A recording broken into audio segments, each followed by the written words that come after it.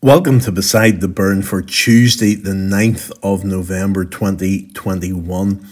This week we are following a series of little Bible studies and thoughts that have been produced by our church under the heading of For Now. As in, the situation that we are in now is very different from the way things were a couple of years ago, and hopefully it's very different from what's going to happen in the next few months as more restrictions are eased and we're able to do more and more together. So the thought is, for now, how do we work as a church together? How do we function? And today it's for now caring for one another. Hopefully you have just watched the short little video introduction by David Thompson from the Council for Congregational Life and Witness. And David is thinking about how we care for one another and how we bear one another's burdens. And in the video, he mentioned the passage Galatians 6, verses 1 to 10. And so today, we're going to read through that passage together, just thinking about how we can bear one another's burdens, and then we're going to pray together. So let's read from God's Word together as we think about, for now, caring for one another. Paul here is writing to the church in Galatia, and he says to them, "Brothers and sisters, if someone is caught in a sin, you who live by the Spirit should restore that person gently. But watch yourselves, or you also may be tempted. Carry each other's burdens. In this way, you will fulfill the law of Christ." So here is this important command that Paul is giving here, to carry each other's burdens. And that's what it means for now, caring for one another. That we should realize that everyone has a burden of some sort or other. And we can come alongside and we can offer to carry those burdens. Paul here is writing about it in the context of someone who is caught in a sin. They're caught in a sin. And if we find someone who is caught in a sin, then because we are living by the Spirit, we should try and help that person. How does Paul say that we should help the person? Well, we should restore them, and we should do it gently. Sometimes, as followers of Jesus, we have been forgiven, and then we get annoyed when other people sin. And sometimes we're quite harsh, and sometimes we can be very dogmatic in telling others where they have gone wrong. We see the outcome of sin as being punishment. But Paul here is looking at restoration, and he is looking at doing it gently. Those should be our key words. Now, he does give us a little warning here that we should be careful. We need to watch or else we might be tempted. So we do need to guard ourselves, but our plan should be to see the person restored and to do it as gently as we possibly can out of love and care for that person. Paul continues to write, "If anyone thinks that they are something when they are not, they deceive themselves. Each one should test their own actions. Then they can take pride in themselves alone without comparing themselves to someone else, for each one should carry their own load." So Paul's asking us to look at our attitude, to look at the way we view ourselves, and to look at the way that we view others. There's a real danger that we take pride and confidence in ourselves and therefore look down on others.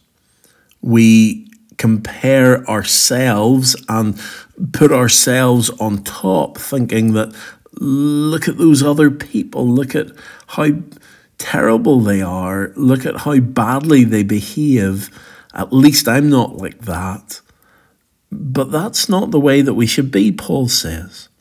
If anyone thinks that they're something when they're not, well, that's deception. They're deceiving themselves. They're fooling nobody with this. Instead, we should test our own actions. We should look carefully at the motives behind what we do. We should look at ourselves and what we're doing and see if that is right in the Lord's sight, and not worry so much about what other people are doing and whether they are right or not. The Lord will judge us for our sin, and he will judge others for their sin, and our concern is to be right before him. Each one should carry their own load. We're responsible for the things that we do, and we're responsible for the consequences of that. Nevertheless, Paul goes on to say, the one who receives instruction in the word should share all good things with their instructor. So there is a sense in that we should be careful, we should watch out, we should mind our own business, as it were. But nevertheless, Paul says that whenever we receive teaching from the Word of God, then we should share all good things with the one who has instructed us. That's an important relationship of teaching and learning and then sharing it with others. Do not be deceived, Paul warns us. Don't be deceived. God cannot be mocked. A man reaps what he sows. Whoever sows to please their flesh, from the flesh will reap destruction. Whoever sows to please the Spirit, from the Spirit will reap eternal life. We can't fool God by our false motives. We need to make sure that our motives are right. So don't be deceived. You cannot deceive God. He knows what your heart is like, and he knows what you are sowing with your life, and he therefore knows what you're going to reap from your life. We can't sow to please our flesh. We need to sow to please the Spirit. And if we do that, then the Spirit will reap eternal life in our lives. Again, it's important as we care for others that we do it through God's Holy Spirit and we rely upon him. And then Paul finishes this little section with this wonderful couple of verses. Let us not become weary in doing good, for at the proper time we will reap a harvest if we do not give up. Therefore, as we have opportunity, let us do good to all people, especially to those who belong to the family of believers. This is how we are to care for others for now. We are to do good to all, but especially to those who belong to the family of believers. We're to care for our brothers and sisters in Christ. We're to look after them. We're to be concerned about them.